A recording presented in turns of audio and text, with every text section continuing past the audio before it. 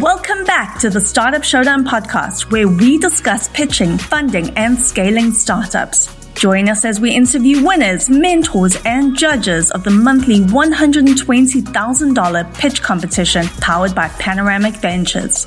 We also discuss the latest updates in software, Web3, healthcare tech, fintech, and more. Now sit tight as we interview this week's guest and their journey through entrepreneurship.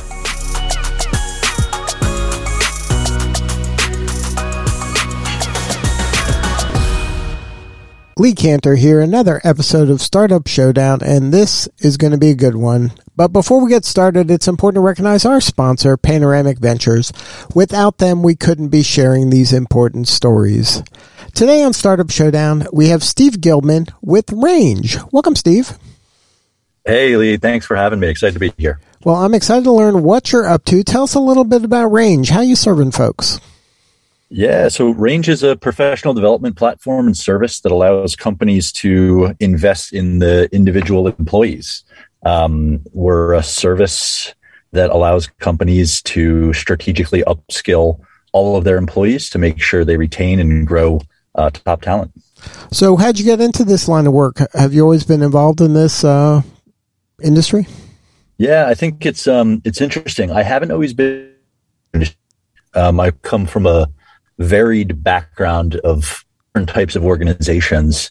But throughout my career, I reflected and understood that the one thing that I always tried to do, no matter what my job title was to empower others. And usually I saw myself doing that, advising chief people officers or HR in terms of how professional development worked at the company.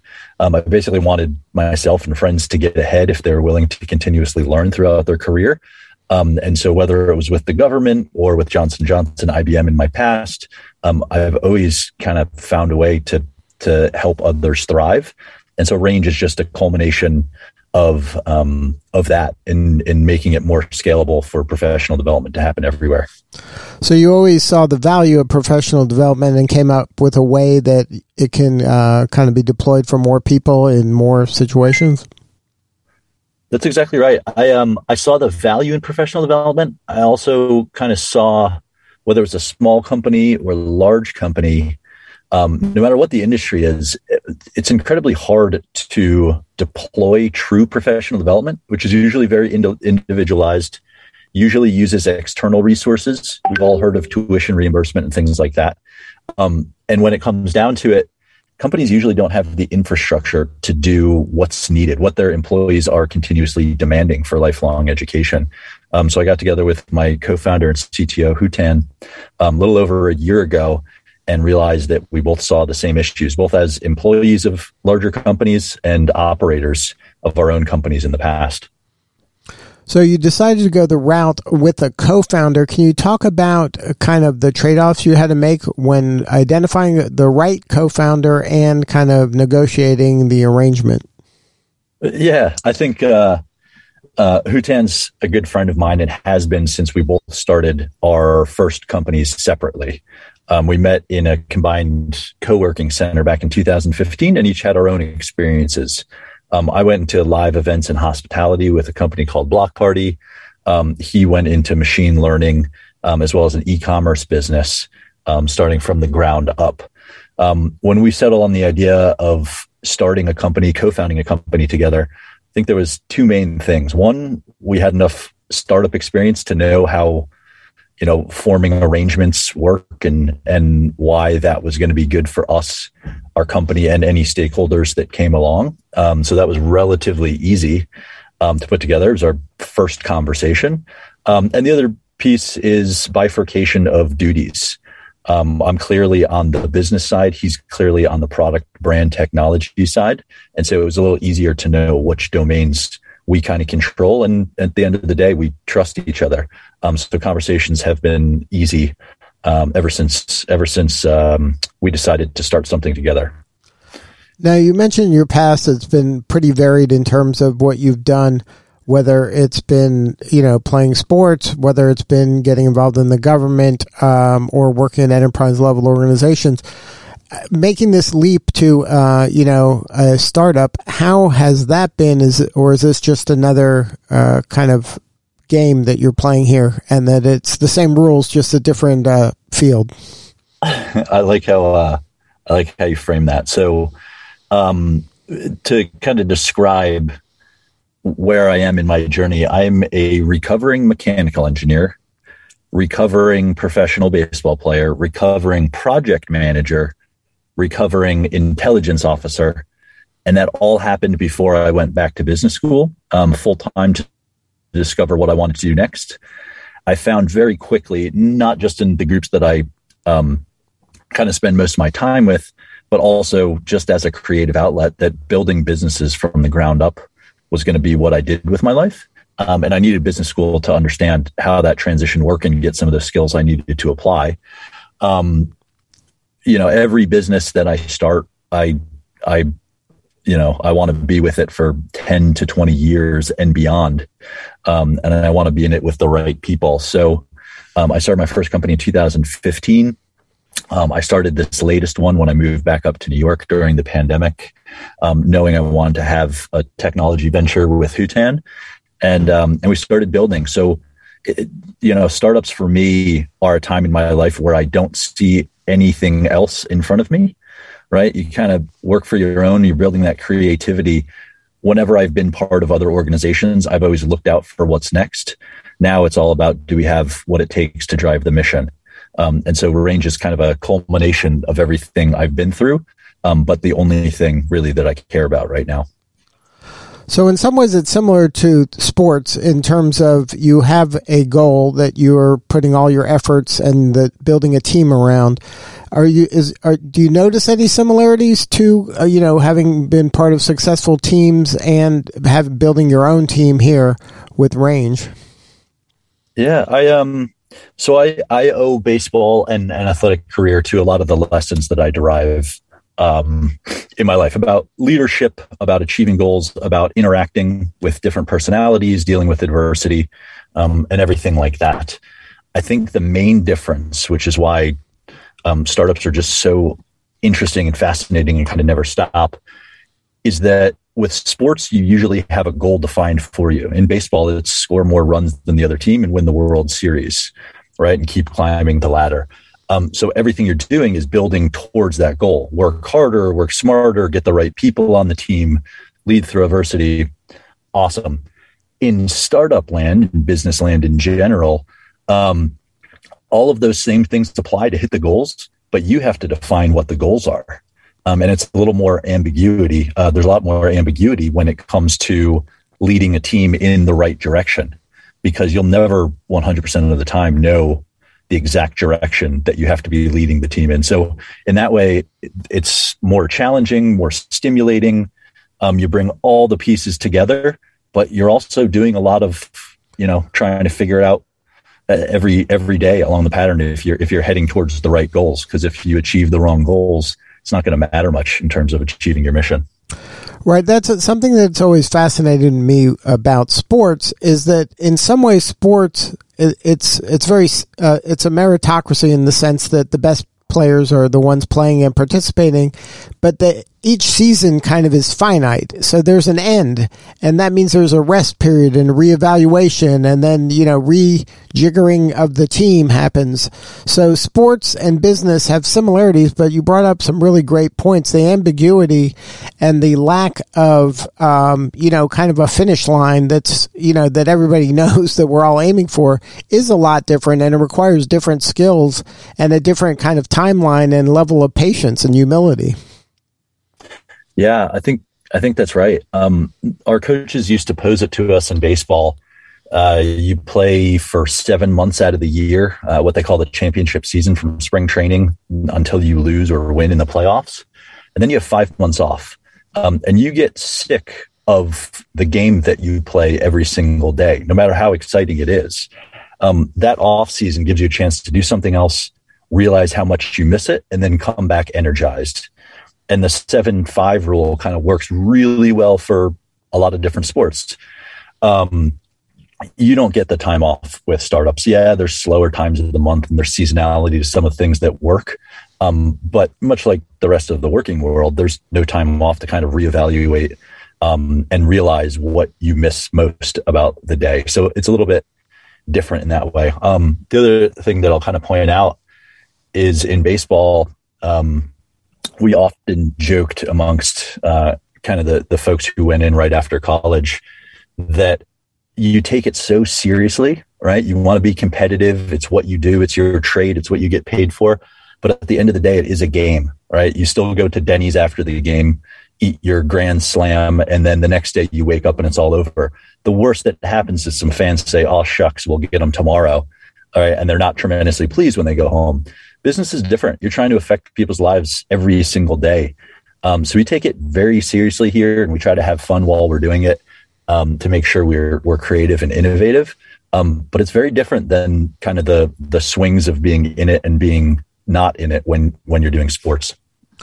Now, getting back to the business part of things, when did you start realizing that with this idea that you had something that is viable? Like, did you have a moment where you're like, okay, this I'm getting kind of some love from these beta testers, or I got my first client and they see some things that here that can really scale? Like, when did you start seeing those breadcrumbs that you had something? Yeah, excellent question, Lee. So Hootan and I got together and had to figure out what we were really passionate about. And when it came to professional development, I mentioned we had some disconnects with employers or as employers with our employees. And so there was really two things that came together very quickly in our process. The first is we built a site that aggregated different tools kind of as like a very light MVP. And we said, hey, online courses, books, come get whatever you want. And within the first day, people came to the site and then they mentioned that they need some way for their companies to sponsor.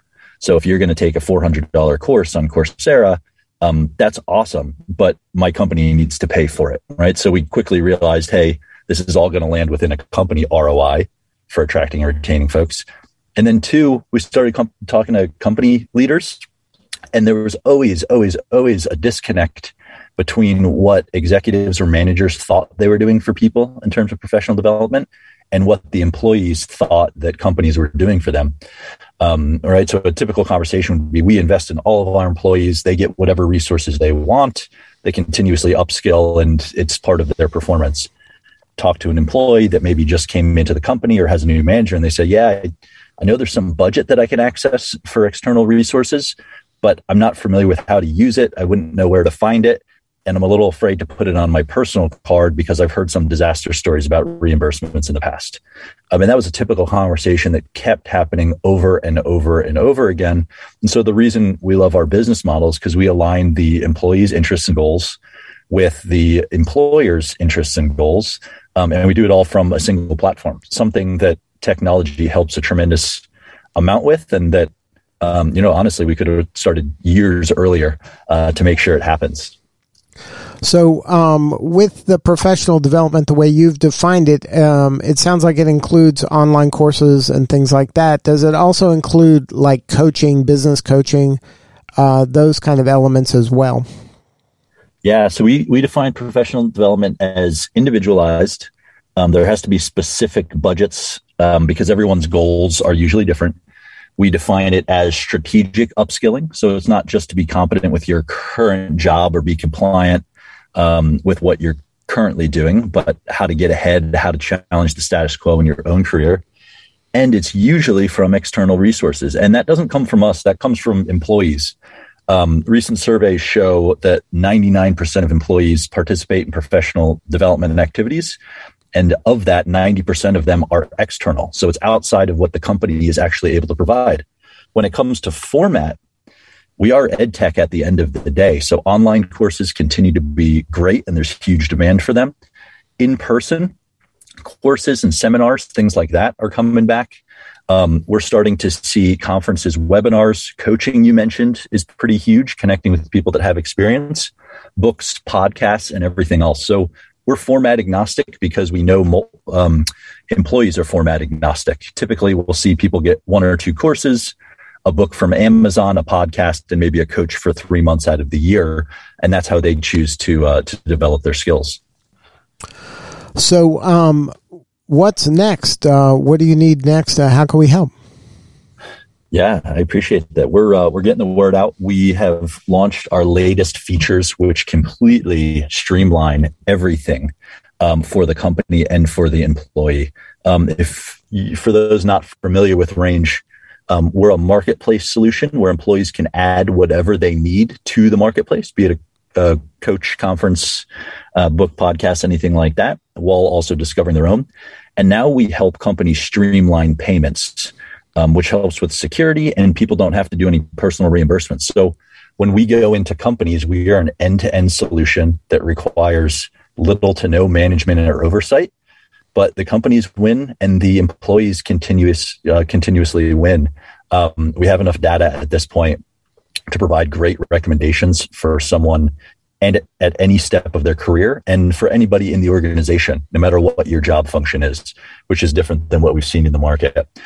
We're getting out there and we're building professional development programs with companies either from scratch. We're taking over software solutions like a single online course provider, or we're working to help manage the stipends that pre-exist, just making it more transparent to employees and delivering an ROI to the company.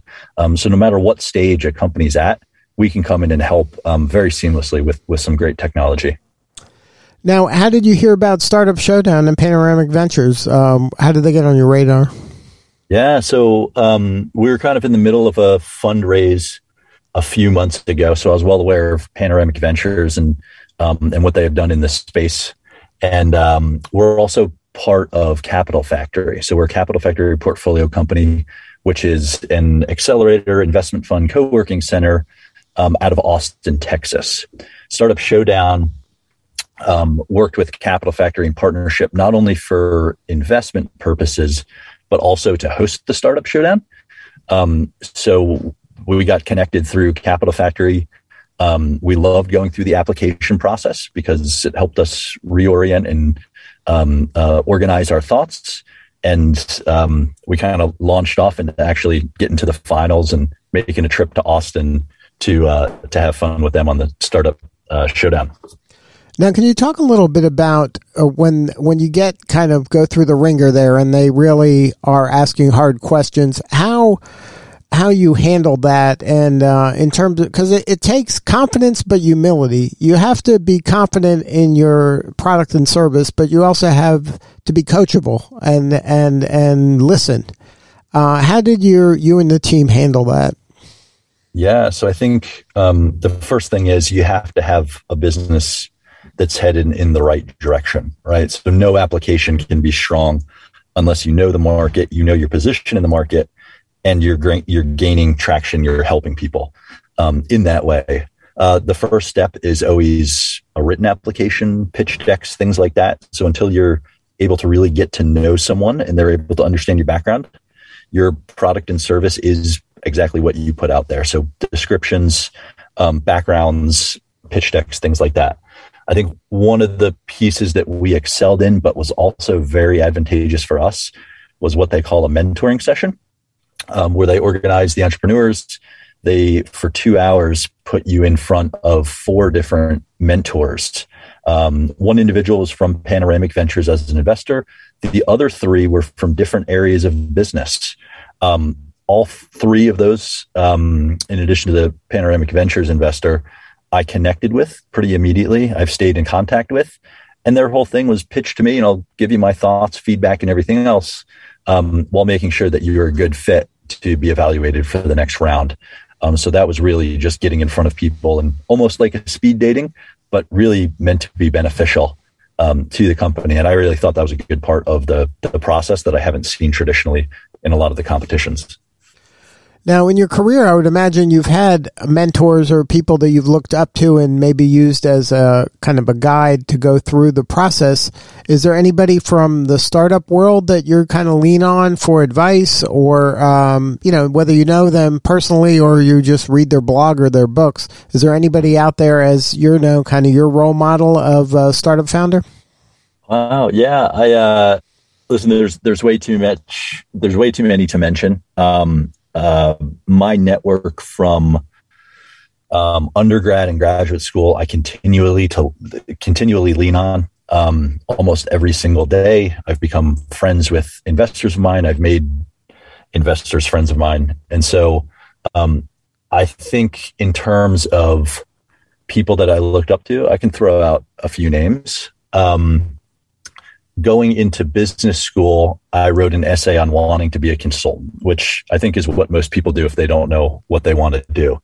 Coming out of business school, I was turning down job offers to make sure I could be an entrepreneur. I think one of the people I credit for that is an individual named Dave Lerner. He's director of entrepreneurship at Columbia University as a whole, but I knew him through Columbia Business School. And he taught me that 0 to 1 kind of mentality of how to go out and do it. Another person that I kind of look up to is Ryan Peterson of Flexport. He's a multi-time entrepreneur who came back actually to a class to teach about how he built his businesses. And so I have fun following his career and listening to his interviews and things like that. We were able to spend some time together, and I got more advice in 5 minutes in a car ride than I did from him about fundraising than I traditionally see reading articles and following different people. So those are two folks that came from my business school career. I continually lean on and look up to as entrepreneurs. Now, before we wrap, I'd like you to share a piece of advice for other founders, and maybe let's talk specifically of folks who have gone and played sports at a high level. Because I think that that's a unique group, and I think that a lot of times those folks are high achievers no matter what they do well outside the sports world. Can you share some advice for somebody that plays sports at a high level and then, the clock ran out for them, that they've gone as far as they can go and it's time now to enter the business world? Can you share some advice for them to either start their own thing or just to be successful? Yeah, that the transition between sports and business, especially entrepreneurship, is a difficult one. What's made it easier, and what I think I would give advice to for any founder, is that when you're on a sports team, you have a team. You have a coach. Depending on what level you're at, they all get better. You never want to be the best person on your team, right? Because then you're learning less than most people on your team. And so when it comes down to being a founder, transitioning into a business career, you kind of have to set up those relationships on your own. I'm specifically talking about building your own team, which is different than you experience in sports. I'm talking about getting with other founders or other business like-minded people that do something similar, because you're going to learn from those people the most. And then in terms of coaches and where you're going to go, you need to gain experience. So build relationships with mentors. You'd be lucky to call them investors, obviously, and have financial stakes in each other's outcomes. But when it comes down to it, if you don't seek all of the components that you used to have playing on a sports team at a competitive level, you're not going to learn as quick. You're not going to be as effective. And to be honest, playing at a competitive level, you love having teammates, right? So never isolate yourself. Never spend all your day reading on the internet trying to learn something new. Get around the people that already know what they're doing, and hopefully get accepted into networks that can help you continue to build and grow. Yeah, that's super important advice. And like you said, in one 5-minute car ride, you learn more than you did reading, pages and pages of books and articles. So the right person can accelerate your learning and your network, everything dramatically. So meet more people. Yeah, that's right. In undergrad, I concentrated on mechanical engineering design. Right. So how do you build a bicycle from someone from scratch? What materials do you use? How do they connect? What's the packaging look like? Stuff like that. And I had an influential professor that one day, senior year, looked at the class and he goes, okay, I have no idea what size sprocket or gear to put on this bicycle. How do I figure it out? And 15 people in the class, 14 of them went directly to the mechanical engineering book for design we had in front of us, flipped through, started writing down calculations. And while it looked like I was the slowest one to start opening my book and look for calculations, I ended up having the best answer, which was the point of his question, which is, if you don't know, just ask somebody. Yeah, there's calculations you can do. There's chalkboards you can draw on. there's different tools and software you can build out. But if someone's already built the bicycle and they know what size the sprocket should be for a certain gear length, ask them. And that's where you learn the most. So building on human experiences has been the theme throughout my career. Good stuff, Steve. Congratulations on all the success. If somebody wants to learn more about Range, what's the website? Yeah, you can find us at getrange.com, GET range.com. And we're happy to chat with folks about professional development on LinkedIn, personally or through the company page. All right. Well, thank you again for sharing your story. You're doing important work, and we appreciate you. Thank you so much, Lee. Appreciate it. All right. This is Lee Cantor. We'll see you all next time on Startup Showdown. As always, thanks for joining us, and don't forget to follow and subscribe to the Startup Showdown podcast so you get the latest episode as it drops wherever you listen to podcasts. To learn more and apply to our next Startup Showdown pitch competition, visit showdown.vc. That's showdown.vc. All right, that's all for this week. Goodbye for now.